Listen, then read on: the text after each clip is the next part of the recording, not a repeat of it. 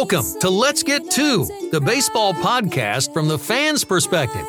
Now here's your host, James Christopher. Root for the home team. If they don't win, it's a shame. Now it's 1, 2, 3 strikes, you're out at the old ball game. I am your host, James Christopher, and this is the 19th episode of Let's Get To, which, if I'm doing the math correctly, means that our show is halfway through its first year of college. And I really hope that it's going to school, taking care of its studies, staying away from parties, and, the only real excuse to miss class is a good baseball game. Today, the show goes to the dogs because we will be talking to the Midland Rockhounds, the Erie Seawolves, and we had a really fun day with puppies at the Dell Diamond. We're also going to be going international because we'll be talking to our favorite British Astros fan about the London series coming up. And a Canadian came down from Toronto and took in a Round Rock game and an Astros game with me. So much fun. Hope you stick with us. We basically spent the week at the Dell Diamond with the Round Rock Express. We really wanted to take in as much of one homestand as we could. You know, we've spoken so many times about all the different promotions and the different ways that the Round Rock Express and other minor league teams have built community, that we really wanted to spend as much time as we could with that community and see the efforts. And so we had 4 games between Thursday and Tuesday and had 4 very different experiences, all of them very cool. And again, all of them really tying into whatever the theme, promotion, or cause of the night was. So we basically rolled in Thursday night and it was pints and pups. And here's the thing. I'm a dog person. I'm an intense dog person. I'm the kind of dog person that when I see a dog, I act like I've never seen a dog before. And it's a little crazy. I get it. There's a lot of women in my neighborhood who think I check them out when they're walking. And listen, 2 things. And I don't mean it to be insulting. I'm happily married for 20 years and I'm categorically looking at the golden retriever. And so if I've given you a creepy vibe, I completely apologize. It's got everything to do with your lab, your golden retriever, your German. Oh, don't be a German shepherd because then I get handsy on the dog with the dog. Again, like I've never seen a dog before. We've got 2 German shepherds. We've got Colt, named for a very special University of Texas quarterback. And we have Lord Vader, named for a very special Sith Lord. So we've even got the next 2 dogs' names picked out, Springer and Dinger. We don't know when we're getting them. We don't know if it will be. It's going to be sometime between when you're done listening to this podcast and 10 years from now. So Jessica and I are still trying to nail down the date. But it was cool. Pints and pups. And I feel like every dog in Round Rock was there. It was just full of all breeds of dogs, shepherds down to Chihuahuas. It was so cool. But I do have a bit of a suggestion for the Round Rock Express. And I'm not one to offer criticism, but I think this is creative criticism. So I hope that the guys in Round Rock, the ladies and gentlemen that run the Express, are paying attention. You know how like when there's a foul ball, every stadium plays those sound effects. There's always the breaking glass or the car alarm. Well, they do one, and it's where a dog barks when the ball goes into the backyard.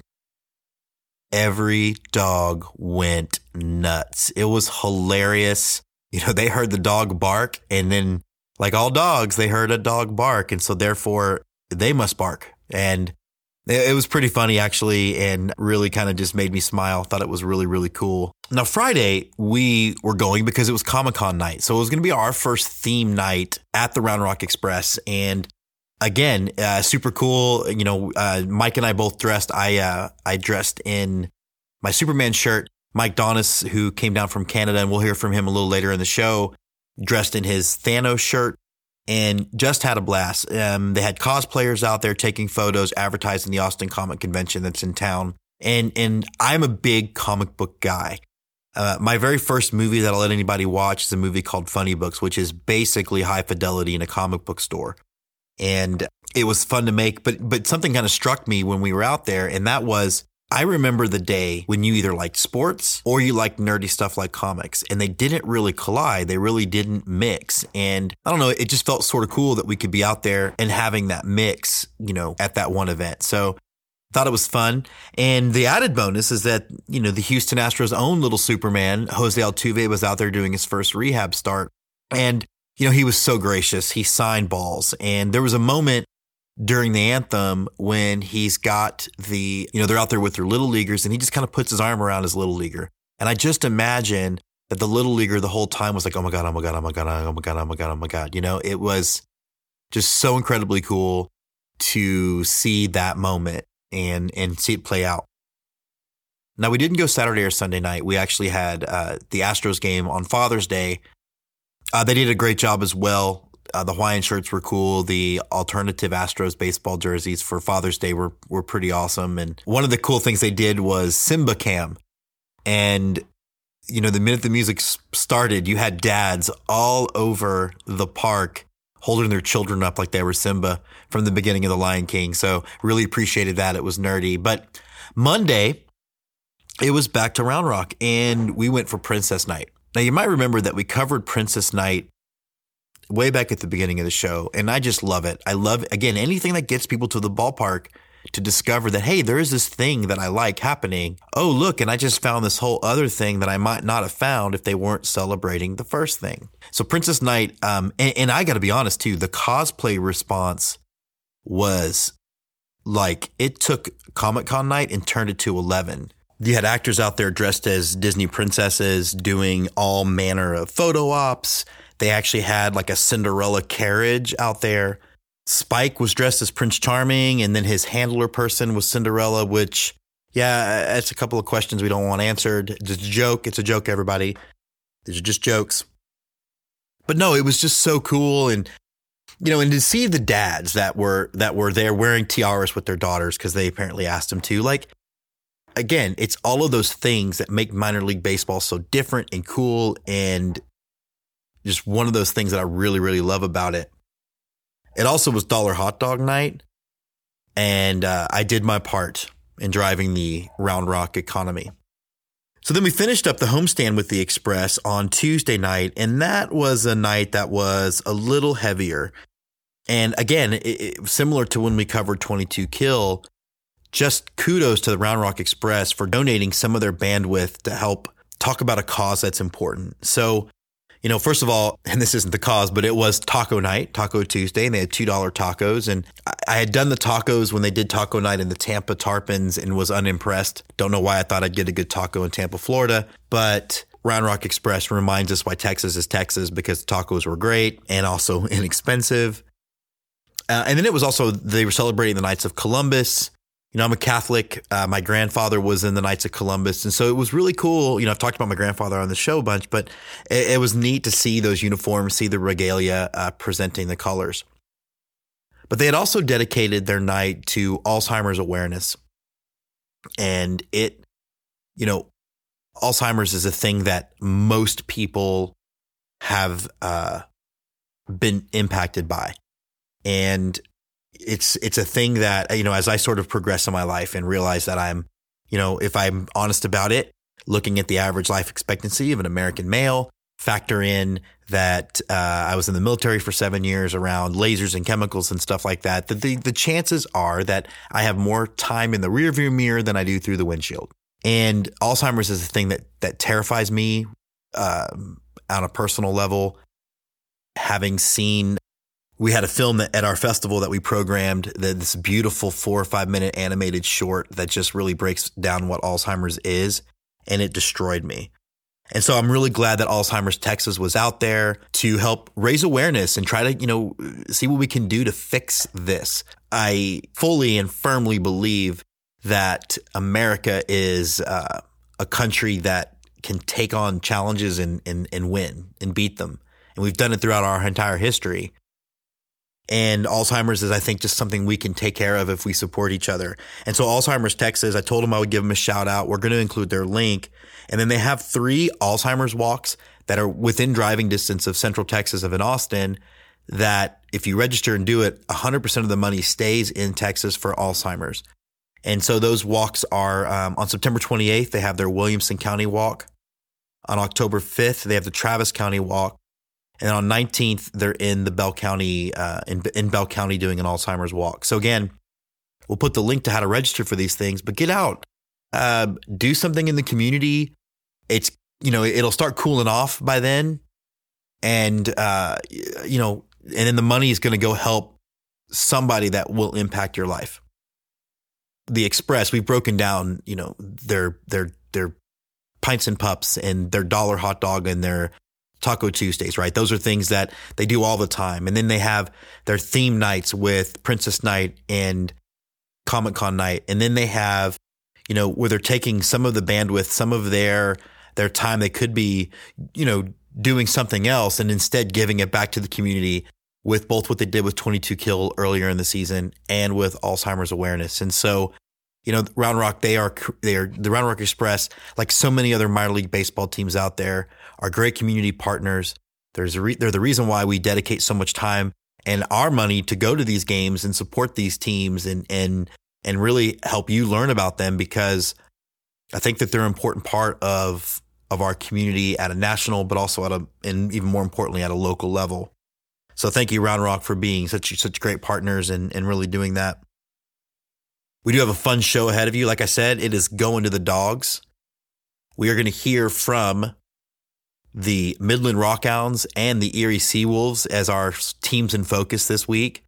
Canadian came to town. We're going to talk to him about what his experience was like seeing 2 baseball games in Texas. We're going to talk to our favorite British baseball fan about the London series coming up. And we speak to members of the Amarillo Sod Poodles after they just won their very first half division championship in a franchise that is only 3 months old. So stay with us. From the bleachers, the Let's Get To Game of the Week. So we are here for our In the Bleachers segment of Let's Get To, but we're not in the bleachers. I know people who have listened to this show have been like, you've been not in the bleachers more than you've been in the bleachers. But sometimes the bleachers are hard. Like if we go to an Astros game at Minute Maid Park, there's 43,000 other people in the bleachers. You're not going to hear anything. But we have a very special guest for In the Bleachers. He is one of my dearest, best friends, my brother. Mike Donis is here down from Toronto, Canada. Mike, how you doing? I am doing great. Thanks for having me on the show. Yeah, so we're excited. So we're actually in the middle of your trip. On Sunday, we're going to go watch your Toronto Blue Jays against my Houston Astros on Father's Day. I can't wait. It's going to be a blast. But you got to do your first Round Rock Express game last night. Talk a little bit about what you thought about the Dell Diamond. It was so much fun. Well, and they had this Pints and Pups night going on. Yeah, dogs and beer. Yeah, it's like you tell me, hey, we're gonna go watch a baseball game. Great. Oh, it's gonna be in this beautiful open field. Oh, great. Oh, by the way, there's gonna be dogs all over the place. Yeah. I just beer. And cheap beer. Yeah. It was wonderful. It was wonderful. The only negative feedback I would have for the Round Rock Express, and I think you were otherwise distracted when this occurred, and we'll get to your distraction here in a minute. Like every other team, they do fun sound effects when there's a foul ball, a car breaking, glass breaking. Well, they do one where it's like it's going into a backyard and a bunch of dogs bark. And all the dogs in the park went nuts when that big sound effect went over. I totally missed that. Yeah. And it was like, woof, woof, woof. So you did miss it. So one of the cool things we talked about, so Mike, before we get there, but you grew up baseball fan in Toronto. Yeah, I remember when I was a little kid.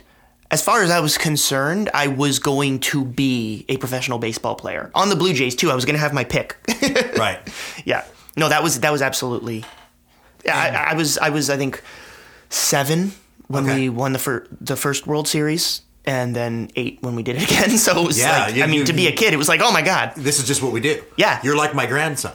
My grandson's be like, oh, we just win World Series every year. No, we don't, okay? Sometimes you wait 43 years, Braxton. A year and a half. You're a little entitled.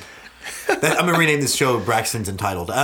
But let me go ahead and talk to the people for a second, because I have a bit of a streak going. My very, very dear friend and collaborator of the show, Scott McIntyre's St. Louis Blues, won the Stanley Cup on Wednesday night. And Mike landed in Texas yesterday and watched some Round Rock Express, had a great time, but had another sporting event to watch. So we headed to and props to the folks at Round Rock for the beautiful sports bar they put into the park to watch your Toronto Raptors. So tell us what happened with your Raptors. Well, basically we won. And it was... We ended up watching it at two different bars. We started and then... The first half at the Bullpen Bar in Del Diamond, yeah. That's right. And then where did we end up going? Was it a Chili's? We tried to go to Twin Peaks, which was closed. Yeah. And so we ended up in the bar at the Chili's. But which was great because about half of the people there were Golden State fans and half of the people there were Raptors fans.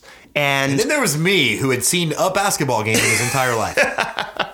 I will never forget, though, what it felt like to be in Texas watching the Raptors play in Oakland and then win, but have half of the people in the bar start singing "Oh Canada." Right, and that's what I wanted to talk to you about. So much about the show is that when you meet baseball fans, you feel like you automatically have a connection. And if you remember when we were in Toronto last summer, we were at that brewery and the guy had the Portland Sea Dogs hat. Yes. Remember that? And we started chatting about the Portland Sea Dogs. That's right. So you had this instant bond with other Canadians that you didn't even know they were Canadian until you all started singing, which we have on video and we'll include as part of the show, the Canadian national anthem. So how was that? Like, how was that connection through sports for you? What did it feel like? Man, it's hard to describe because it was on the one hand, I felt so great getting to watch that historical moment for our basketball team with you. On the other hand, it felt kind of weird. I was having a little bit of FOMO not being in Toronto with all the people when I looked at all the pictures afterwards, especially. Ironically enough, insane. My wife is in Toronto. I know. We traded places. Yeah. So it was interesting because it almost for a second felt like we were in Toronto watching the game. And so it was strange to be somewhere else and feel like I was home. And I guess that's sort of that connective thing you're talking about. I do think why sports matters. And I think especially, and look, I don't want to say like this sport's better than that sport or whatever, but I do think it's why I feel that connection with baseball and why I imagine you would feel that connection with basketball because there's so many games. So, yeah. And it is a long season. I think that connection is super what drives why we care about sports in the first place. Well, and with the Raptors, for example, like it's the only Canadian team in the NBA because it's the NBA. It's not the INBA, but the national basketball. But that being said, you know, there's such a sense like as the Raptors have been sort of really developing over the last couple of years, and especially this year, and especially during the finals. It has become a Canadian thing to cheer for the Raptors. So, tell people about that. Tell people about Jurassic Park and We the North and just how it's grown. Well, yeah, like the slogan is We the North. The franchise kind of just owned that it's the Canadian team, and especially in Toronto, in other sports, there are a lot of people, like in hockey, for example, there are several different professional teams in Canada. And so a lot of people may not like Toronto for that reason. But here, it's like no matter where you go in Canada, people are cheering for the Raptors. And there's a sense of national pride. It was the Game 5 national anthem. And when singing the national anthem, they had a professional singer sing the Star Spangled Banner, but then they had the fans officially sing "Oh Canada," and it was just great. I remember I was watching at a bar, and everyone in the bar stood up, took off their hats, and was singing at the top of their lungs. And then you see video of Jurassic Park, and it had expanded over as the finals were continuing to continue down blocks. It looks like, and everybody is singing the national anthem. I've never experienced something like that in my life before. And it just felt really, really cool. People from all walks of life, all everywhere, are just kind of coming together for this one thing. I imagine you're not going to feel something like that outside of like an Olympics or outside of, like a World Cup situation where there is, kind of a built-in national pride. Yeah, and yet even still, to be completely honest about it, I don't think even at the Olympics it does feel like that. Like, honestly, like there was something different this time, and I don't know exactly what it is, but man, it felt really good. I mean, maybe a lot of it has to do with the fact that the Raptors, I mean, this is the first time that they ever won. Right, and I was going to ask about that. So they've been a franchise since when? 1995, which is, I think, a part of the other thing. I was 10 years old. I actually was around when the Raptors were named. I mean, they were named the Raptors because there was a poll and they had a bunch of options for names, and Jurassic Park was really popular at the time. This was in 94 when the naming was happening. Jurassic Park came out the year before, so everyone was like, yeah, let's call them the Raptors because Raptors are cool. Right. And I didn't even know what a Raptor was before Jurassic Park came out. Right. And no one did. No. And so and then they named them the Raptors. So for me, the Raptors aren't just... They're not just our team, and they're not just the only Canadian team, but they're also a team that I not only grew up with and never saw win, but also was a part of the birth of in some ways. I witnessed them kind of show up. I have little art projects from grade 4 and 5 where I make little I Heart Raptors plates out of clay or whatever, right? It's cool. And so it's almost like more so than any other thing that I've witnessed, it just feels like it was ours. So, I know, you generally speaking, once you've kind of gotten over the hump, winning another one, it will happen eventually. Yeah. Do you think, as you said, you saw the Blue Jays win too? Mm-hmm. When the Blue Jays, and those of you who've been following the show know we've been talking about the Blue Jays farm system, and they've got an incredible, if all that talent hits, and I know that's a big if, they will be a team that people will have to watch out for. So if 2 years from now we bring you back on to talk about the Blue Jays winning the World Series, will it feel the way it feels for you right now with the Raptors, or will it be different?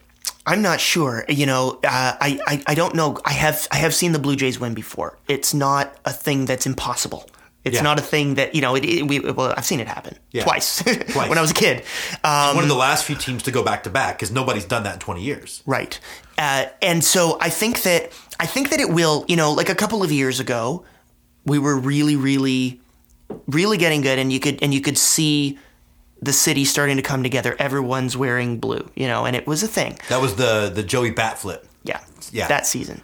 And I know so many Rangers fans who hate the Blue Jays because of that dude. Yeah. And I'm sure. The Rangers suck anyway. So.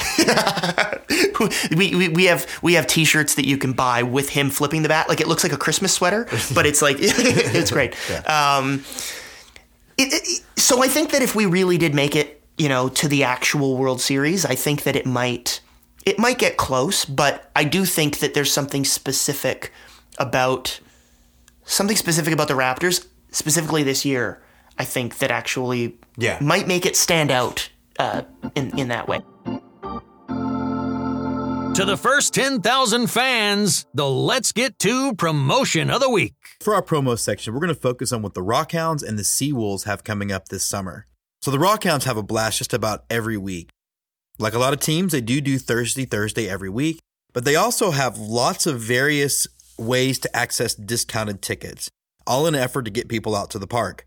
They'll do 2-for-1 tickets. They'll have family days where you can get 5 tickets for $25, and they'll have $2 ticket nights. On July 10th, they'll be giving away a hat for their Copa identity, the Maracas. And unlike a lot of teams that do Friday night fireworks, they do fireworks every Saturday, kind of mixing things up.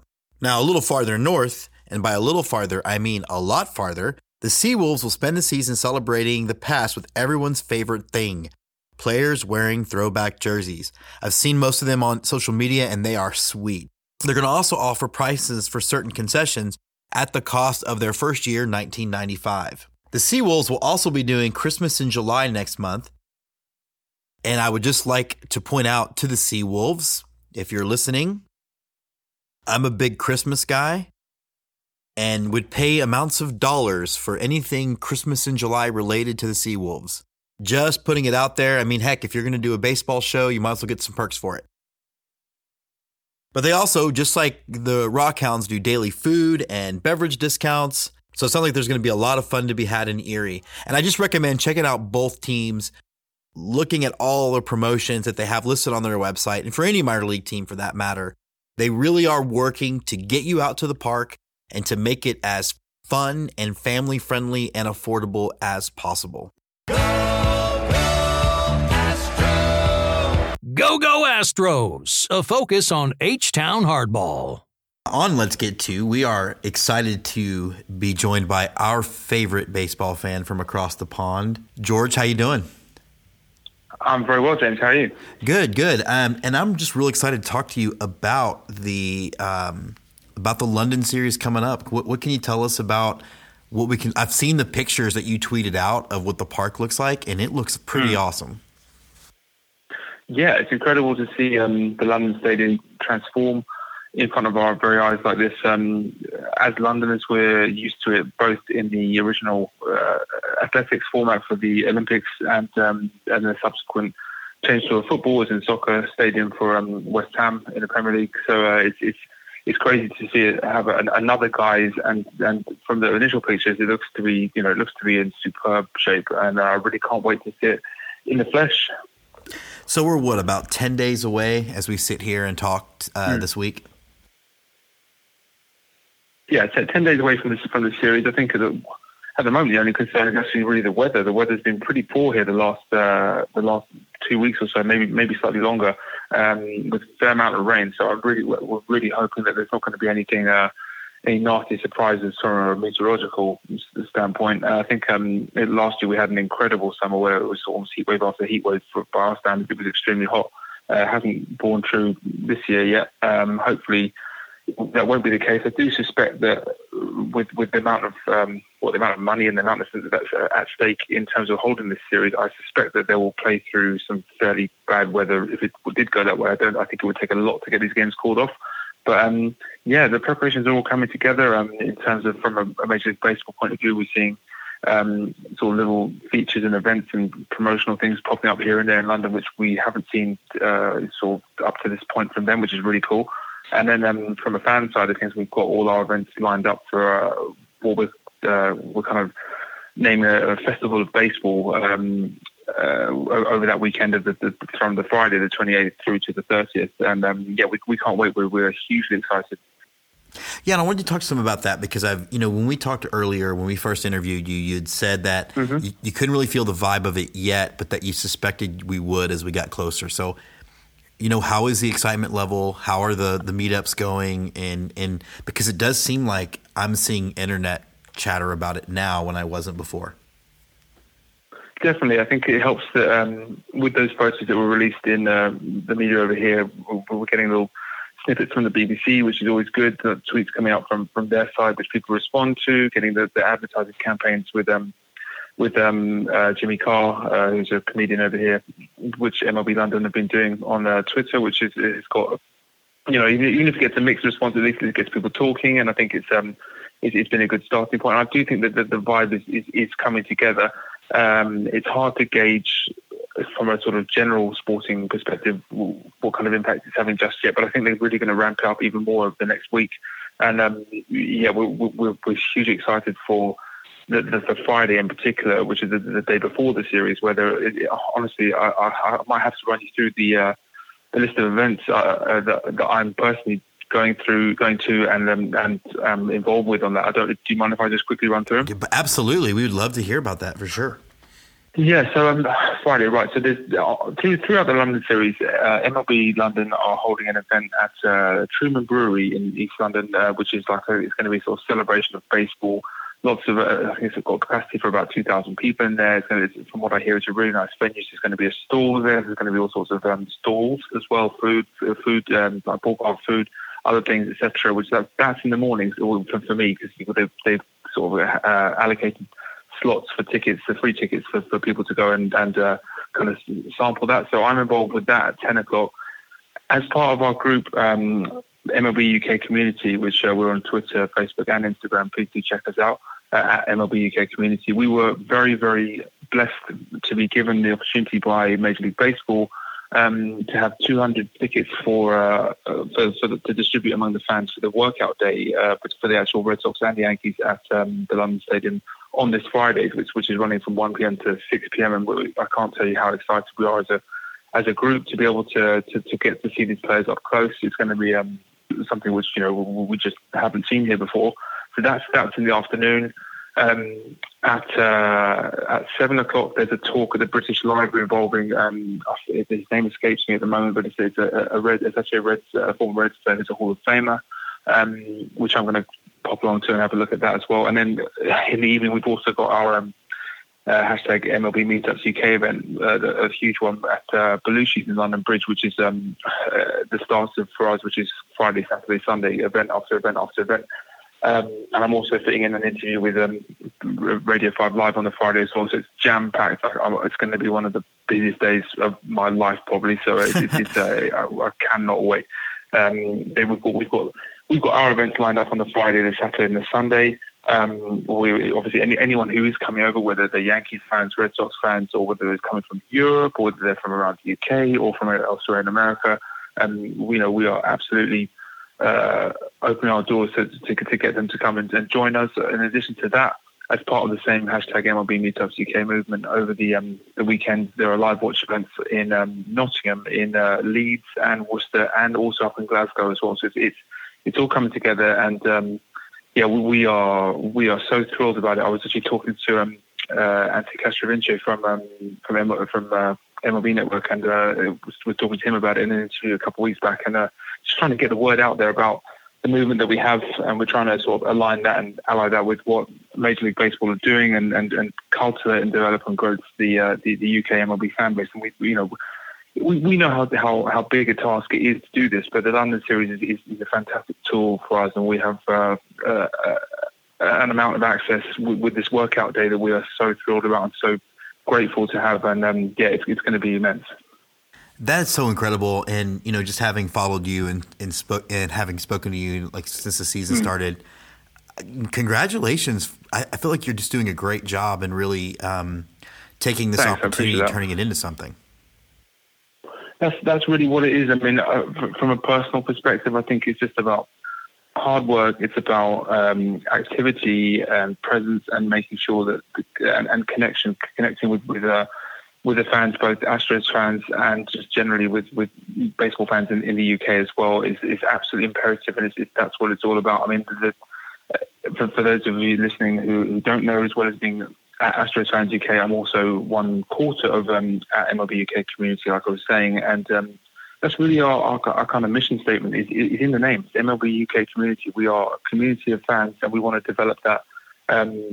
We want to go from strength to strength with that, and it's not about personalities. It's not about me. It's not about Dave, who's UK Phillies, or Jack, who's UK Yankees, or Hannah, who's Oakland A's, and Pete and Pino's Twitter handle. But it's not about any of us like as personalities. We just do what we have to do, and we really we believe in what we're doing as well. And it's just about, like I said, staying active and hard work and appreciating the size of the task at hand, but also recognizing that if you don't ask, you don't get. So I'm quite happy to make a fool of myself on social media in terms of asking for things, because I'm a firm believer that if you do it with the right frame of mind and the right sort of backing in terms of the right intentions, I think that the doors will open. And I think so far that what's happened has been proof of that, and we continue to push along with that same kind of MO. Well, we are, again, we are more than just a little humbled and honored that you're, obviously a big contributor to our team, and we're just really excited to follow it, and we can't wait to talk to you after it's all over. And I hope I know that you're going to be so busy. I hope you get a chance to stop and really reflect on what you've done and what you get to experience. Thanks. No, I really firstly, thank you for saying that, because it's always a motivator for me and a kind of fuel for me to keep working, keep doing what I do, and keep pushing to improve and get better and work out more ways to connect with people. When I hear people saying how thankful they are about the impact and influence of what I'm doing, it makes me understand that what I'm doing is the right way to go about doing things. And absolutely, I love contributing the way that I do to you guys, and I look forward to continue along that line, and certainly will. I'll be doing my best. Yeah, on the one hand to kind of continue that momentum during the series, but also I will do my best to sort of take stock and reflect on how immense this moment is for us as a community, for me personally as well, and to really sort of savor it and drink it in, because it's a unique moment for British baseball fans. It really yes, there's a series that's already been announced for next year between the Cubs and the Cardinals, which is going to be great. We know it's going to be great. But this moment is it's the first time. The first time is always the sweetest, and this is exactly that. It's really, these are the days of our lives, to be honest. This is something which we should be looking back on, hopefully, in 10, 15, 20 years and say, remember that. And, that's what we did, and that's what we were part of, and that's a big motivator for me as well. Well, again, George, we can't wait to talk to you afterward. And for now, we'll leave it there. Thanks for being on Let's Get To. Absolutely. Thank you very much. On deck, the Let's Get To interview of the week, brought to you by Fine Line Sportswear. And we're excited to welcome from the Erie Seawolves, the AA affiliate of the Detroit Tigers, their assistant GM of communications, Mr. Greg Gania. Greg, thanks so much for joining Let's Get To. All right. So why don't you go ahead and talk a little bit how you got into baseball and your personal journey to end up being, the assistant GM in charge of communications for the coolest looking minor league team out there, in my opinion, the Erie Seawolves. Well, first off, thanks for the kind words about the logo and our marks. So I got started, kind of dumb luck. I mean, I got started in baseball when I was 16 years old. I was living in Warren, Ohio, my hometown, and we had just gotten a minor league baseball team. It was the Mahoning Valley Scrappers, and so we were a short season affiliate of the Indians. And I was looking for my first job, and I went to this massive job fair, and there was probably 700 people there. And I was just looking for anything because I didn't want to work, at a fast food restaurant or somewhere like that for my first job. So I got a second interview, and as a 16-year-old, I totally flopped it. And then I was working with our women's basketball team at the high school at the time and doing some, public address announcing and things like that for them. And the coach called the guy who had interviewed me and said, "Hey, you need to hire this kid. He's good. I vouch for him." So they ended up hiring me in the concession stand. And so I got my start slinging hot dogs, basically. And I was making pizzas and pretzels and chicken tenders in the concession stand and just busted my tail and did everything I could to get noticed. And so I worked my way up and eventually went into the GM's office when I went into college. And I said, I really want to be a part of the organization. Is there any internship roles that you may have? And so he said to me, "Well, what are you going to school for?" I said, "Well, ideally I'm going to school for broadcasting. That's my passion. That's what I want to do. But I'll do anything." And so he goes, "Well, I don't know what our broadcast situation is going to be the following season, so I'll keep you in mind, but I'm sure we'll find something for you." So I get a call in, I think, February of my sophomore year of college, and the GM was like, "Hey, how would you like to be my broadcaster?" And I'm like, "Yeah, absolutely." So I had been doing some college broadcasting at Bowling Green, did some baseball, some basketball, a little bit of football. And he basically hired me blind without hearing any of my stuff and just based on knowing me and knowing I wanted to be there. And so I got lucky and got that. Did that for 3 years. Once I graduated school, I was looking for something full-time. And, for the most part, at the low levels of minor league baseball, you're not going to get an opportunity to be a full-time broadcaster. Those are few and far between, I think, still to this day. They generally hire people more along the lines of the intern role. So I was searching for jobs, and it was kind of ironic. The GM of the team, I was invited to his wedding, the guy who wasn't going to bring me on full-time, and ran into some people who used to work for that team who had worked for Erie. At the time, the teams were mutually owned. And so same kind of thing. "Hey, I don't know what our broadcast situation is going to be next year, but send me your resume and we'll see what we can do." So the broadcast situation opens up in Erie. I come and interview, and boom, I get it. So I got here in 2006, just as the broadcaster in media relations. Did that for a few years. And then we had a GM change here after the 2010 season. So new GM comes in. So I survived the change there. And then after about a year or so, I want to say I was promoted to assistant GM of communications, and that was 2012, and I've been in that role ever since. So kind of dumb luck that I got into it and just worked my way up and did everything I needed to do to get noticed. And that's how I am where I am today as the assistant GM of communications. I handle all of our broadcasting, all of our media appearances, and that's really the crux of what I do. So, I love that you do play-by-play, do the broadcast. There's a quote, I don't remember who said it, maybe you can correct me, that baseball is the only game you can see on the radio. And, I grew up, as an Astros kid listening to Milo Hamilton. Like, that's kind of the voice of my childhood. Who are some of the play-by-play, folks that you grew up listening to that kind of influenced you? I loved listening to Joe Tate with the Cavaliers when I was younger. I would sit in my bed at night and I'd tune in Joe Tate. Obviously not the same sport, but that was the guy that I just loved his passion and his excitement. And as the Cavaliers finally won it, I wish he had been on the call for that because he had seen so many lean years. But he was one of the guys I grew up listening to probably the most. Growing up in Ohio, you listen to Tom Hamilton. You get the Pirates broadcasts, but I really didn't have a baseball guy that I kind of emulated when I was younger. I just enjoyed listening to it, but probably by far the guy that I'd say influenced me the most and how he told the story was Joe Tate from the Cavaliers.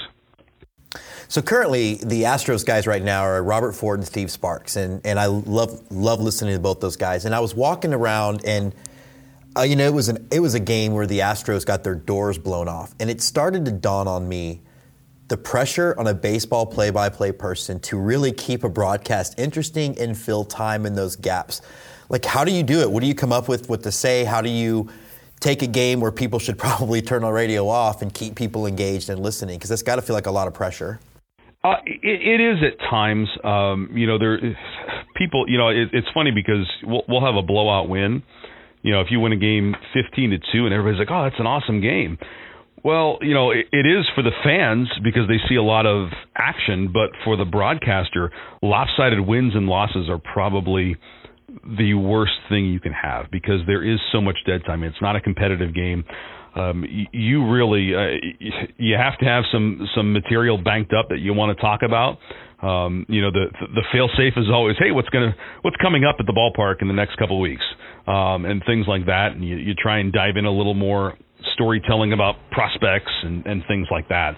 But yeah, those are some of the toughest games one way or another for me, and I think all broadcasters as a whole.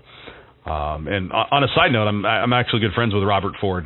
He was in Binghamton in the Eastern League back when I broke into the league, and so I've known Rob for a long time and chat with him every once in a while. Great guy, by the way.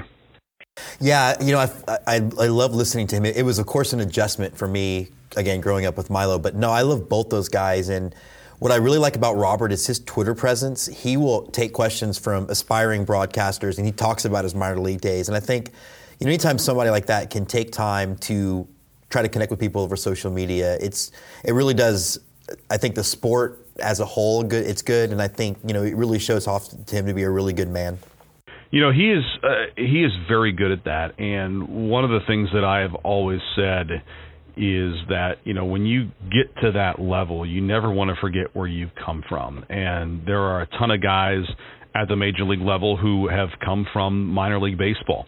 And you know exactly what it's like. You know what the grind is. You know about riding buses. You know about sitting in marketing meetings.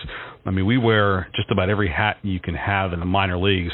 And so when you see guys like Robert, who always take the time, and he's done seminars at the baseball winter meetings before, he's really good at that. And it just speaks to his character and what a good guy he is to be on the level that he's at. Because it's very easy. When you make it to the major leagues, you're making a lot of money.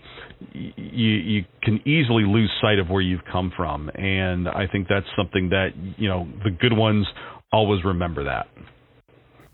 Well, obviously Robert has my favorite baseball call of all time, which is going to lead us back to the Erie Seawolves and the Tigers, because we don't get there without Justin Verlander. So first of all, thank you to the Tigers organization. But it's funny. I was on the bus I can't remember where we were coming home from, Richmond or Reading or somewhere, and when that all was going down. And so it was going to impact the Seawolves and the minor league system as a whole, because had they traded him, and they did, we didn't know who was going up, who was leaving, who was coming back, would any of the prospects be going with him. So that was an interesting night to just be riding on the bus and kind of following on Twitter.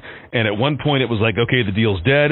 And then shortly after midnight, no, the deal's not dead. It went down. So really intriguing to kind of be on the minor league side of that, watching it all transpire. Well, and that leads directly to my next question. You have the job of calling what is probably a malleable roster throughout an entire year. So, as an exec in a minor league club, how much direct involvement do you have with the parent club versus, how much autonomy as the Seawolves do you have? Like, how does that all balance out? And then how does that affect your job in communications? As far as the actual roster goes, we have no control over that. So basically, when we have a roster move, the Tigers will call us at the end of March and say, hey, we're sending an email with your first roster of the year. And then every time we have roster moves, either myself or our team president will get a text from the Tigers farm director saying, okay, after the game tonight, we're moving this guy here, more moves to come, or this guy here, we have somebody coming in.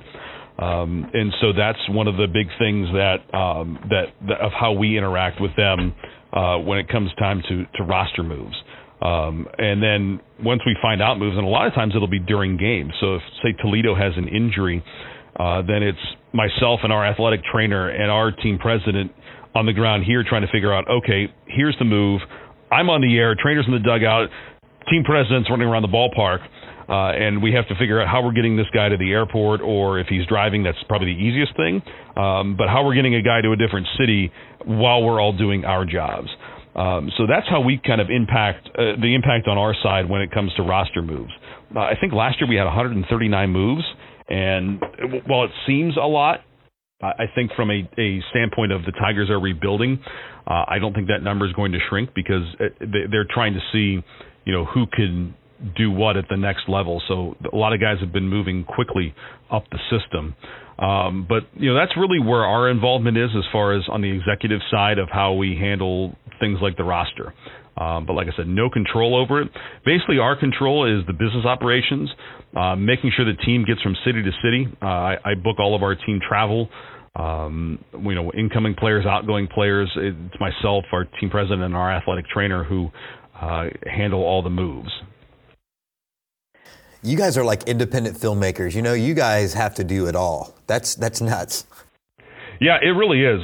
Like I said earlier, we wear so many different hats, and it's every day is different. And that's what's exciting and both tiring during baseball season, is because you never know what the next day is going to bring you. And the biggest part of that is we don't know what's going to happen at other affiliates. If there's an injury in Detroit, or a trade happens, or an injury in Toledo, that impacts rosters top to bottom in the minor league system. So we have to always be ready, and really, we're always on call. Even when I have days off, I'll be on the golf course and I'll get a phone call or a text that says, hey, we got to move this guy and it's an off day, figure it out. And so it's challenging at times. So one of the things, because you guys have a flexible roster, marketing a team based on, a player like Verlander really isn't a possibility, but you have the brand of the team. And so that leads me to the question of the logo change, because everything about me loves that, and I'm a dog guy, like everything about it loves the logo. What prompted your logo change, and how has it been received? So the logo's changed 4 times since 1995. They were originally affiliated with the Pittsburgh Pirates, and that's where the name Seawolves came from. It's a slang term for pirates. So for 4 years as a short season Pirates affiliate, they had a mark. 2 seasons when they went to AA as an Angels affiliate, they had a logo, and then after the Angels left, they went back to the original mark in 2001, but changed the colors a little bit. And so it was that logo all the way up until the 2012 season. It was one of those situations where we didn't love the logo. and it was challenging at times because the color scheme was actually it's the San Francisco Giants. Basically, it's black and orange, and so there's not a whole lot you can do with that color scheme. And a lot of our vendors at the minor league level didn't always have the best looking apparel in those colors. And quite frankly, if you're not an orange person, you're not buying the gear. So we wanted to go with a color palette that kind of transcended all different demographics and skewed male, female. And so when we came up with the new mark, and it was designed by Studio Simon out of Louisville, Kentucky. Dan Simon's done a ton of minor league logos. He's done Super Bowl logos. So he was the one who was kind of the mastermind behind the new marks. And we saw, we saw so many different PDFs with different ideas and different looks for how the wolf's going to look. And when we finally settled on it, we were pretty happy with it. And then since that time, obviously, you're trying to sell the most gear you can. And we didn't want to change the team name, so we wanted to keep Seawolves because that's still unique enough. It's not Yard Goats or Rumble Ponies or Rubber Ducks, but it's a good name. And so we knew that. We had good brand equity. We just didn't have a good mark. And so that was really what prompted that. And then since that time, we've done a lot of different things that have helped to extend that brand. Whether it be using secondary marks on team caps or changing the uniforms up a little bit from time to time. Last season, we actually introduced 2 new marks. One of them was our nickname in town is the Howlers, and it was a nickname that the media used, and we never embraced it, and just basically referring to a howling wolf. So we created an entirely new brand called the Howlers, and we had on-field caps and jerseys and apparel to go along with that. And then, being from Erie, Pennsylvania, it snows a lot. Well, we had a record-breaking snowfall on Christmas it would have been 2017, Christmas. And so literally that night, I was back at home. My team president was at home with his family in New Jersey, and I will admit I was probably a few too many glasses of wine in at the time, and he starts texting me, "We got to play on this snowfall. What can we do?" And I said, "Well, we've always talked about using the snow wolves. It was something that's something that was brought up many times with us in our marketing meetings. How can we introduce something with snow?" And it just kind of stuck. And so we go, all right, let's do a Twitter contest. And since it happened on Christmas Day, if we can get 1,225 retweets on a tweet about us rebranding as the Snow Wolves, then we'll do it. And so we created that mark last year, ended up selling a snowblower sponsorship to Aaron's company, which is out of Wisconsin, and sold a ton of Erie Snow Wolves gear last year, and now it's a part of our brand. So I think one of the big things in the minor leagues is you always have to be very pliable about your marketing. And when opportunities come up, you have to take advantage of them. And that was just an example of how we were able to take what was already a very good logo and extend our brand in a different way. Yeah, absolutely. I've got some Snow Wolves gear too. So yeah, absolutely. I'm obsessed. What am I supposed to do? But speaking of things like the Howlers and the Snow Wolves, and we spoke to the marketing director for the Durham Bulls, and they're going to be playing as the Lollygaggers this year. Why the genesis of playing with alternative brands, and do you feel like because that's one of the things I absolutely love. Round Rock, they played as the Armadillos because they were the Armadillos in The Walking Dead. They shot that. So how do fans, generally speaking, react to the changing branding? I think they embrace it. It's one of those where it's fun. You don't do it all the time. The Howlers, since it was kind of already a part of our brand, we used it a lot more than just, say, a one-time thing, like the Snow Wolves was last year, and we're going to do the Snow Wolves again this year as well. So the Snow Wolves is more of a one-night promotion every year, but the Howlers was more of a season-long, and we're going to keep doing that again this season. I think for the most part, fans embrace it. It's fun. You try and tailor your in-game entertainment around your different brand that night. And quite frankly, with minor league baseball, there's, when you're operating a business costs never go down. And so from a business side of it, you're never going to truly reinvent yourself, but you always try to do different extensions to help everything from, your marketing messages. If you're rolling out just Erie Seawolves every year, that can get stale. So you have to think of different ways to incorporate different parts of your branding in order to just not just sell things, but to market your club and stay relevant. And funny story about how one of the first teams to ever rebrand as a different team was the Bowling Green Hot Rods. And our team president, Greg Coleman, was the assistant GM at the time for the brand new team in Bowling Green. And he was the first guy to create what could have been night. And so what they did was they went back to the original 5 names of what they could have named the Hot Rods, and they picked, I believe it was Cave Shrimp. And I don't know exactly what that is, but it's something with Bowling Green, Kentucky. And so they rebranded as the Cave Shrimp. And so now you see a lot of teams going with these what could have been nights if we had named our team XYZ. Some teams just do it as we're going to rebrand as, whatever the team name is because it's something with our city. And so that was kind of one of the first teams to actually do that. And so we have a guy in our team president who is very forward thinking in that sense, where it's like, if we can do this, it's a fun promotion and let's roll with it. Yeah, I think that's, that and kind of the promotions, right? I think those are the two things that minor league baseball does better than anybody else. In addition to the off-branded stuff, what are some promotions that the Seawolves have coming up this year that you're looking forward to, and what are some of your favorite ones in the past? So this season it's our 25th season as the Seawolves. So everything is going to be centered around that. We're embracing all of our team history. We are having fans vote on our 25 seasons all-time team.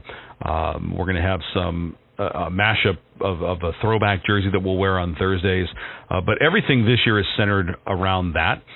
And that's basically our main marketing message.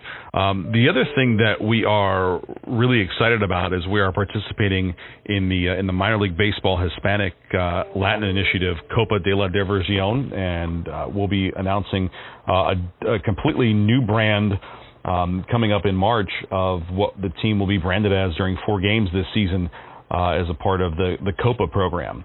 And it's going to be 72 different teams throughout minor league baseball. And so it's just trying to reach into different segments of your community in doing a Hispanic marketing initiative. So those are the 2 big things we're doing this year from a promotional side. And obviously giveaways are huge, and we'll be announcing our promo schedule shortly. And we do giveaways every Friday night. We do our fireworks on Saturday night. We have our dollar beer night, Buck Night on Monday night, which is dollar beers, dollar hot dogs, dollar soft drinks, and dollar popcorn. And that's always one of our more popularly attended games. Will y'all be doing Bark at the Park this year at all? We do, and we are actually doing 4 Bark at the Parks this year. We've had such a demand for it, where we're getting 200-300 dogs a night at that event, and sometimes even pushing 400 dogs. So it was one of those where it was like, okay, we're going to run out of space for dogs, so we're going to add a 4th day this year. I would bring my German Shepherd, but he'd end up managing the team, and that'd be awkward for everyone. Thank you so much, Greg. Have a great day. All right, thanks a lot. Thanks for having me.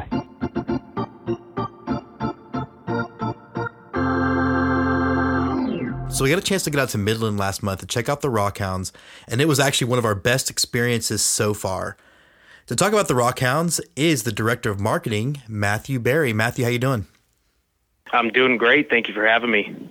Yeah, like I said, it was just it was great, and I definitely want to talk about what my experience was like at the ballpark. But I wanted to hear just from you, like, how did you get into baseball in the first place and end up being the Director of Marketing for the Rockhounds? Yeah, so I think I have a pretty interesting story compared to how some other people get into it. Grew up in playing baseball my entire life. Ended up working out that I could play in college. Played 3.5 years in college. I had some injuries and some family issues throughout college that kind of took away that 4-year full career, but ended up wanting to, continue in the path. Didn't see myself doing anything other than sports. My dad's a basketball coach, college basketball coach for over 30 years, and brother works in college athletics, so it's kind of like a family business for us being in sports. So set out looking for jobs in sports. Didn't go to the winter meetings or anything like that. Just found the opportunity here with the Rockhounds to start as an intern. Week after graduating college, moved out to West Texas from West Virginia, and and started a career that I did not foresee being the way it has been so far. So started in stadium ops, got into sales, moved into marketing, and now I'm director of marketing here for the Rockhounds. I imagine outside the similarity in name, there's not a whole lot similar between West Virginia and West Texas. Complete opposite. Yeah. And I will say this too. One of the really cool things about my experience this weekend was also just meeting some of the other staff who we're actually going to have on the show in different capacities. We're going to have Danae Braden on, who does a lot of the photographs for you guys. And Jess Canaster, who's one of your interns, we ended up talking baseball for 30 minutes before the game. It was a blast. So just a really welcoming environment. Now, you guys are the AA affiliate for the Oakland Athletics. And how is that relationship working with the A's, and how have they been as partners for you guys? It's been amazing. 20 seasons with them. So if there's any words to describe it, it's been a great relationship. I mean, they support us in almost everything that we try to do here. They sent us some of the best players I think the minor league system has seen in years. Obviously, winning 4 straight championships is something unheard of, and you don't see that very often. So now most of those guys are playing for the big league clubs. So they've been very supportive. They're out here all the time. We get to interact with a lot of their player development staff throughout the seasons. When we have special events in the off season, they come out and support us. So it's a really great relationship, and we're happy to be with them. It's interesting because we've had the Omaha Storm Chasers on the show, and then we've had the Round Rock Express. And so the Storm Chasers, I think, is the only team that that's been on our show that's had a relationship with their parent club longer than what you guys have had. How does that make it easier knowing you're not doing like what Round Rock had to do, which was reacquaint themselves with a major league parent club, excuse me? I think it's just you feel like you're family with them. It's you know what to expect each season. It's nothing from the on field part of play that you have to plan for differently. It's always the same, which is a good thing and a bad thing, but in this aspect, it's an amazing thing. One of the things that I noticed being at Security Bank Ballpark was just your connection to the past, to the great players that played for the Rockhounds before. Talk a little bit about keeping that connection going and what that means. Yeah, so when you walk around, we have all those Hall of Fame banners along the concourse, having guys like Joe Madden, that was our manager at one point, to Jim Edmonds, who has come through here. It's important to us to keep them alive within our traditions here. So a lot of our fans have been with us since the Cubs and the Angels days. That generation is starting to kind of fade away, but we're hoping to continue to build that type of tradition here in Midland with professional baseball, professional affiliated baseball as well. So, as you go around the ballpark, there's other areas like above the batting cages near the clubhouses. We have our Road to the Show, and it shows some of the great players that have gone through in the recent years, our championship teams, and then to where you're talking about the oil field companies having their big company picnics. If you go along those stands where they serve the food, you're going to see some of the best guys that have come through here in the last 10 years and what teams they play for now. So it's not, we're not above showing other teams and where those players are, but we want to continue to show people what kind of talent we have coming through here and what kind of experience you're going to get, being a part of what we do here. One of the things that I noticed too about the fans, the people of Midland, they were in on every pitch. It was very much like a minor league game at times where people were obviously having conversations, but nobody left. People stayed to the fireworks show. They were in on every pitch. They were into the game. I think it has to have been one of the most involved minor league crowds that we've seen since we've been doing the show. Yeah, we really enjoy what we're able to, the product that the A's are bringing to the table on the field, and then, the game day experience that we bring to the table. And we've been seeing a lot of success this year, and, those fireworks shows are very popular. We do them on Saturdays, where a lot of places would advertise Friday night fireworks. We know the area. We know when they want them, and Saturday nights are big. And school's out now, so we're going to see an influx of younger kids and their parents and families coming out. Where the early months of the season, you don't see that as much, just because there's so many things going on. And now that school's out, and with high school sports being as big as they are around this area, we're one of the only sports organizations still operating around the summertime. So, it's a big deal when people come out to the ballpark, everything from the single game buyer to these huge company picnics that we host. We're always looking at putting some of the best things possible in front of everybody. So when you come to the ballpark, it's always a different experience, but it's always a positive one. Yeah, one of the things that I kind of caught when I was kind of just moving around and talking to different fans was, for as much as Major League Baseball wants to talk about they have a fan problem, they have attendance problem, I thought they don't have it in minor league baseball, and they certainly don't have it in Midland, because everybody, again, was really into it. Yeah. Yeah, well, we've had some great crowds this year and some rowdy ones too, and I like to see that. I like to see people getting involved. When the umpire, you don't agree with the umpire, I want Right. I want to make sure that fan has the platform to let that umpire know. So we enjoy hearing the crowd getting involved. So probably the umpires are the only ones who don't appreciate the close proximity of seat to field, because there was definitely some anger about the boys in blue, for sure. Yeah.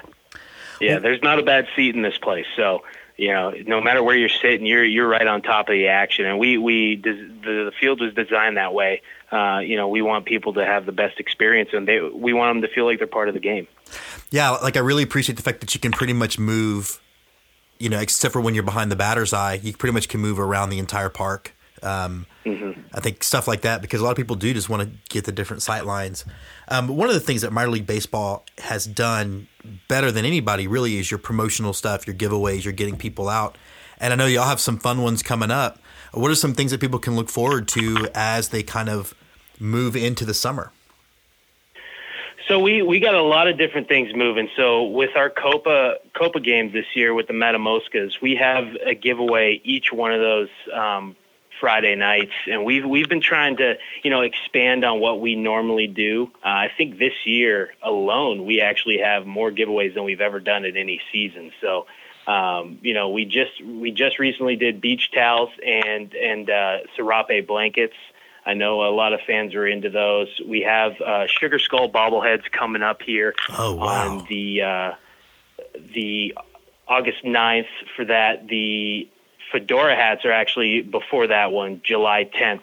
I'm just looking at my notes right here. I kind of have them all scattered around. Nobody in minor league baseball is very organized, I don't think. So if they are, they're going to cringe when they hear me talk about these, because they're all out of whack. But we're doing fedora hats coming up on July 10th for Copa, and then the Sugar Skull bobbleheads on August 9th for the Copa giveaways. And then we have kids' jerseys June 7th, and every Saturday we have fireworks. So if you guys want to come out to the ballpark, grab yourself some hot dogs and some cold beverages and check out fireworks. We're your spot on Saturday nights. But we got a lot of cool things coming up, some theme jerseys. We are auctioning each jersey that we do theme-wise off, right, and our Copa jerseys, we're auctioning those off this year as well. And those all go to different charities throughout the season. So those will be live on Live Source. It's a new auction app that I know a lot of teams are partnering with. So if you guys are ever into trying to get yourself one of these awesome Rockhounds jerseys that we have a theme with, they'll be on there throughout the year. Yeah, I know. I'll be looking at it. Now, right now, the Rockhounds, there are a few games under 500, still very much in the race for the first half of the Texas League. But you guys have a legacy of winning that not a lot of Texas League teams have, particularly recently.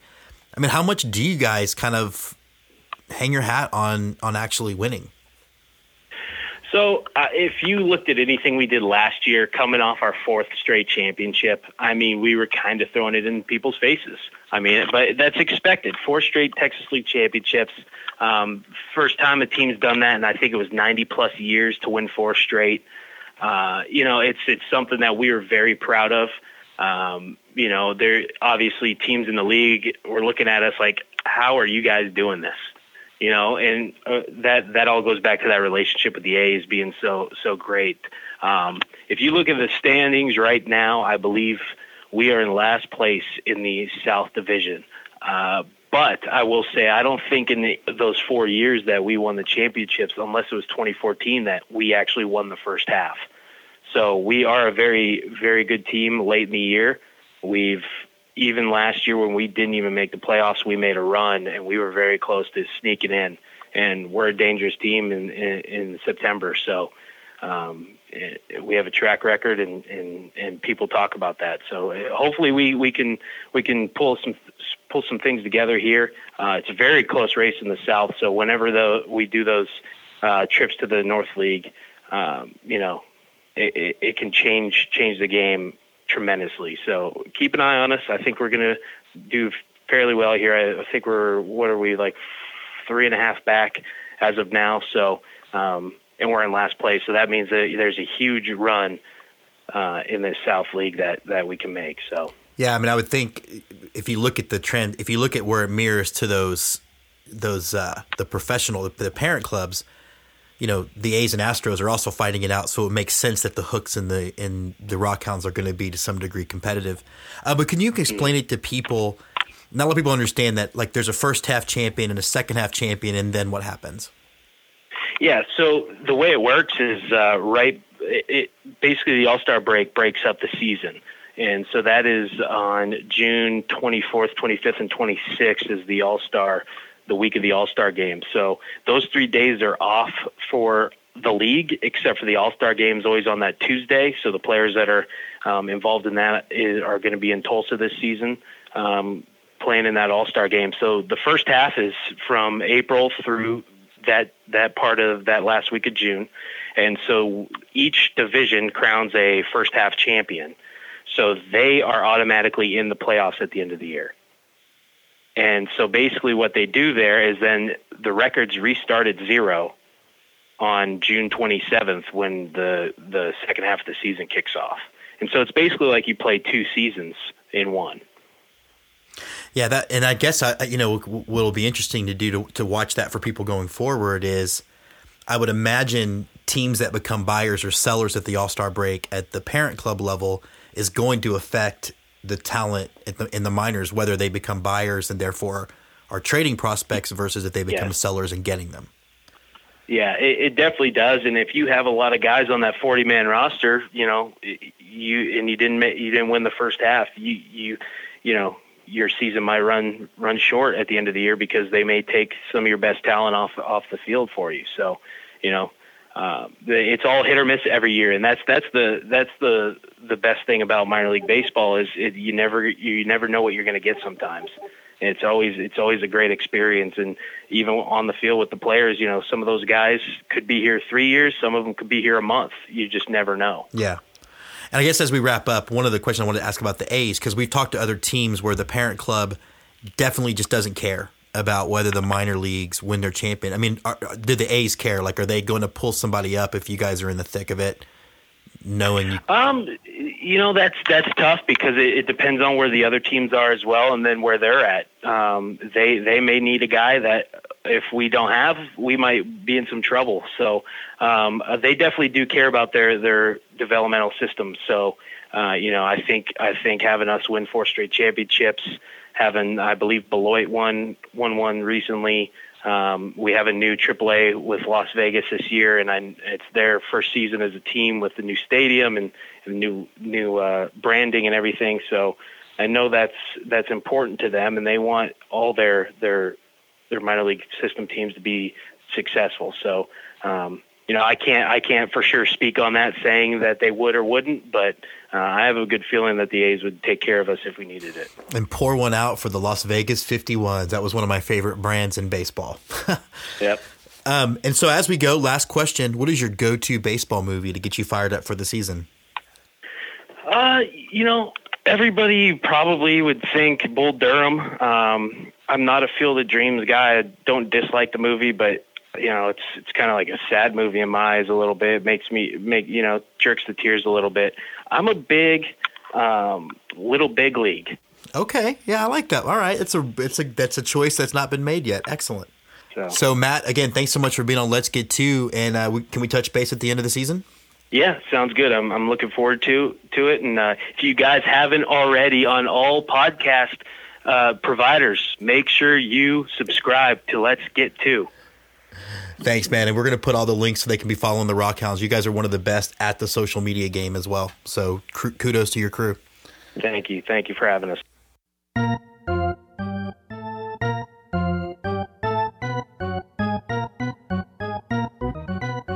And now, on to close it out, the right-hander from Houston, Texas, James Christopher. And so as we close out, Let's Get To, we have our team of the week, and that is the Amarillo Sod Poodles, and we're excited to welcome Sam Levitt, the voice of the Sod Poodles, for their first season. Sam, thanks for joining the show.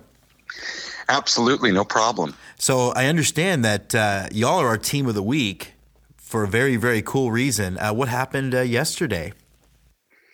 Well, Amarillo won the first half of 2019 in the Texas League South in pretty dramatic fashion. On Sunday and Monday, they needed 2 wins. They needed Midland to lose 2 games, and both days, both those results happened, and it set up a pretty cool scene yesterday here in Springdale, Arkansas, and certainly in the first ever half that the Sod Poodles have played, the first half of their existence to win a first half title is certainly really special, and it guarantees there'll be postseason baseball in downtown Amarillo this September. So I think for everybody involved, for the coaches, the players, myself, the terrific fans that we've had come out to Hodgetown all season long. I mean, we're averaging 6,000 people a game, nearly a sellout every night. I think it's a really special thing and really exciting. Well, that's what I think is so cool, because y'all have gone from 0 to baseball in about 3 months or 4 months, and obviously a lot of work before that. But what does taking this getting this first half division championship, what do you think it means to the town and the team? I think it means a lot, honestly. This has been such a unique experience in the sense that the fans are so locked into the baseball side of things, I think in a way that you don't always see in minor league cities.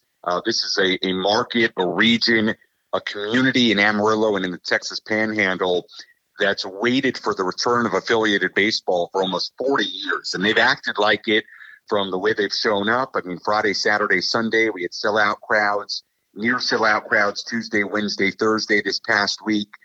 They've shown a ton of support. They're really, really into the baseball. They get loud. I have a flood of messages on social media every single day when we're playing. They're invested in this team and the players and the result on the field in a way that I think only happens in this type of situation where you have a first-year team in a brand-new stadium and in a market that has had, so long without minor league baseball. So I think it's really special. I mean, there's still some work to do. Obviously, the most special thing that could happen would be to go win a Texas League title in September. But you take one step by guaranteeing postseason baseball, and I think that alone is going to be really, really special for this community. And I think, honestly, it means a great deal to these people. And just from what I saw on social media and talking to some folks this morning, I think people are really proud about what this team did and how they battled back in this first half. And I think it's very, very special. It's really cool that we have you on, because we've kind of been following the Sod Poodles since the name was announced, and we've had the general manager on and things like that. But your social media game, and I've actually listened to your call a few times. I think you do a great job calling a ball game, but the word around the Texas League, like everybody has asked me from other Texas League teams we've fought, have you been to Amarillo yet? And I love the fact that y'all have seemed to have built a real baseball tradition in really, again, only a few months. Yeah, it's been a really neat experience, and I think it's gone about as well as anybody could have hoped for in a lot of different ways. I mean, if you haven't been to the stadium yet, it's great. I mean, a tremendous ballpark, brand new. It's a fans ballpark. I mean, it has every amenity you could want, so many different ways to experience the game, a lot of unique aspects to it. And really in every aspect, it's, from social media to the brand they've created, to a name that, some people seem to like and some people didn't seem to like when it first came out. And now it seems like everybody's come around to it and really loves it in that community based on what we see at the ballpark and the gear all around town. It's been pretty cool. And I think that's been part of what's been a cool experience for me is helping build something brand new and something that you could mold on your own, really, whatever way you wanted to do it. So for me on the social media side and the broadcast side, it's really been a once in a lifetime kind of experience. And I think no matter, in my career, where I go and what I do from Amarillo and hopefully I'll be here for years to come in Amarillo, but, wherever kind of this road takes me, I can already tell that this inaugural season will be something I look back on and really appreciate the uniqueness of it. How exciting it's been, and it continues to be a really special experience. So you're right; it's been pretty darn cool. And I don't think that fans fully invest, and even down from the major leagues down, but the radio and TV guys, y'all are just as invested as anybody that puts on the cleats and get on the field. So it's a big deal for you too. It is. I mean, we travel with the team. We do the crazy bus travel, and we get ready every night and do the game every night. And we're with these guys every single day. So you're exactly right. You do get invested in it. I mean, I try to keep kind of a level head about it and not get too emotionally invested in the ball games and in the standings and things like that, because my job is not to be a fan. My job is to be a broadcaster, and I think those are two separate things.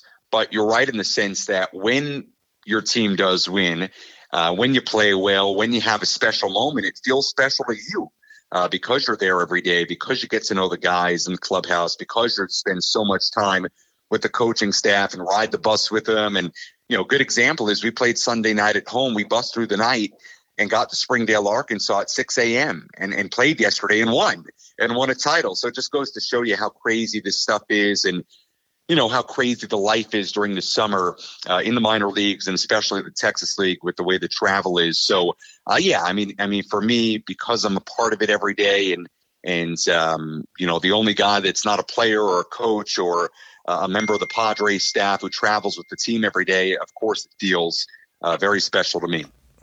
Well, Sam, we're looking forward to following you all in the second half. Really enjoy listening to your call of the game and really want to thank you for joining our show and really, like I said, good luck in the second half and good luck in the playoffs. Yeah, no problem, guys. Appreciate it. And again, as we close it out, we want to say congratulations to the other teams who have clinched a first half division championship. Congrats to the Delmarva Shorebirds and the Lexington Legends who clinched their respective divisions in the South Atlantic League.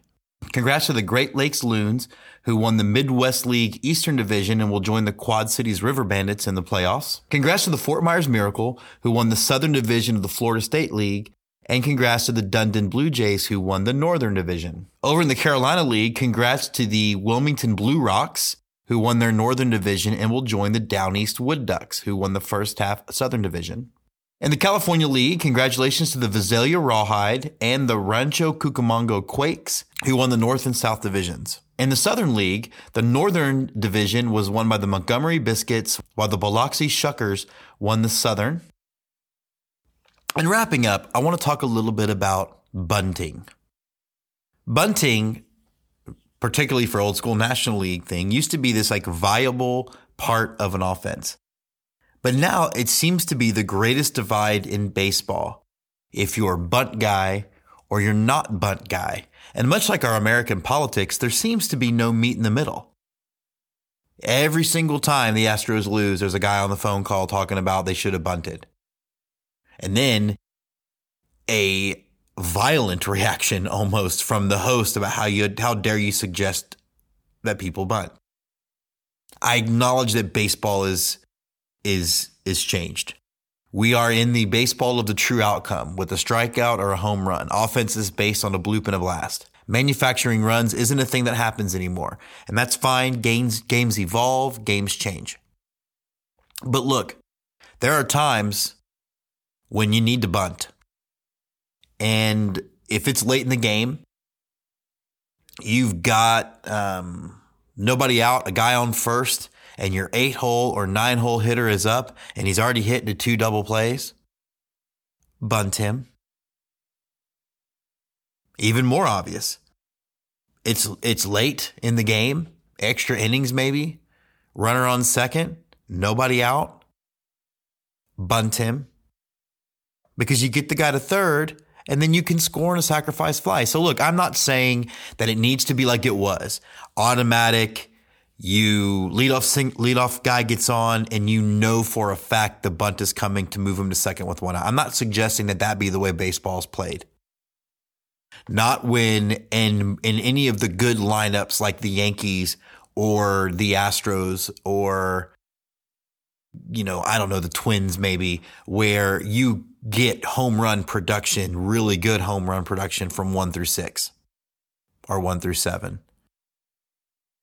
But if it's your 8-hole hitter and, again, has grounded into 2 double plays already in the game, then manufacture a run. It's okay. You got to win games.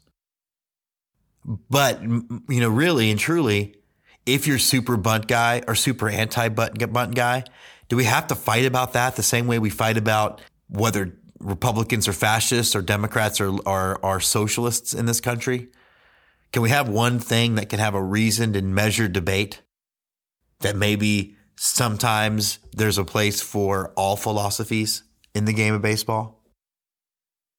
But that's just me, Mr. Peacekeeper, I mean, I have strong political feelings. I keep them off the show because I want them to be a refuge from that thinking, for those of you who are fans of the show, and I love that we have fans, you can count on an hour and a half of your week of it just talking about baseball and not talking about politics with any specificity. That's going to be our promise. And we are going to talk about baseball. And I know that it's June and it's wedding season. So just remember a couple ideas. China, it always makes a nice gift. Maybe see where they're registered and see if you can get a place setting. And let's get to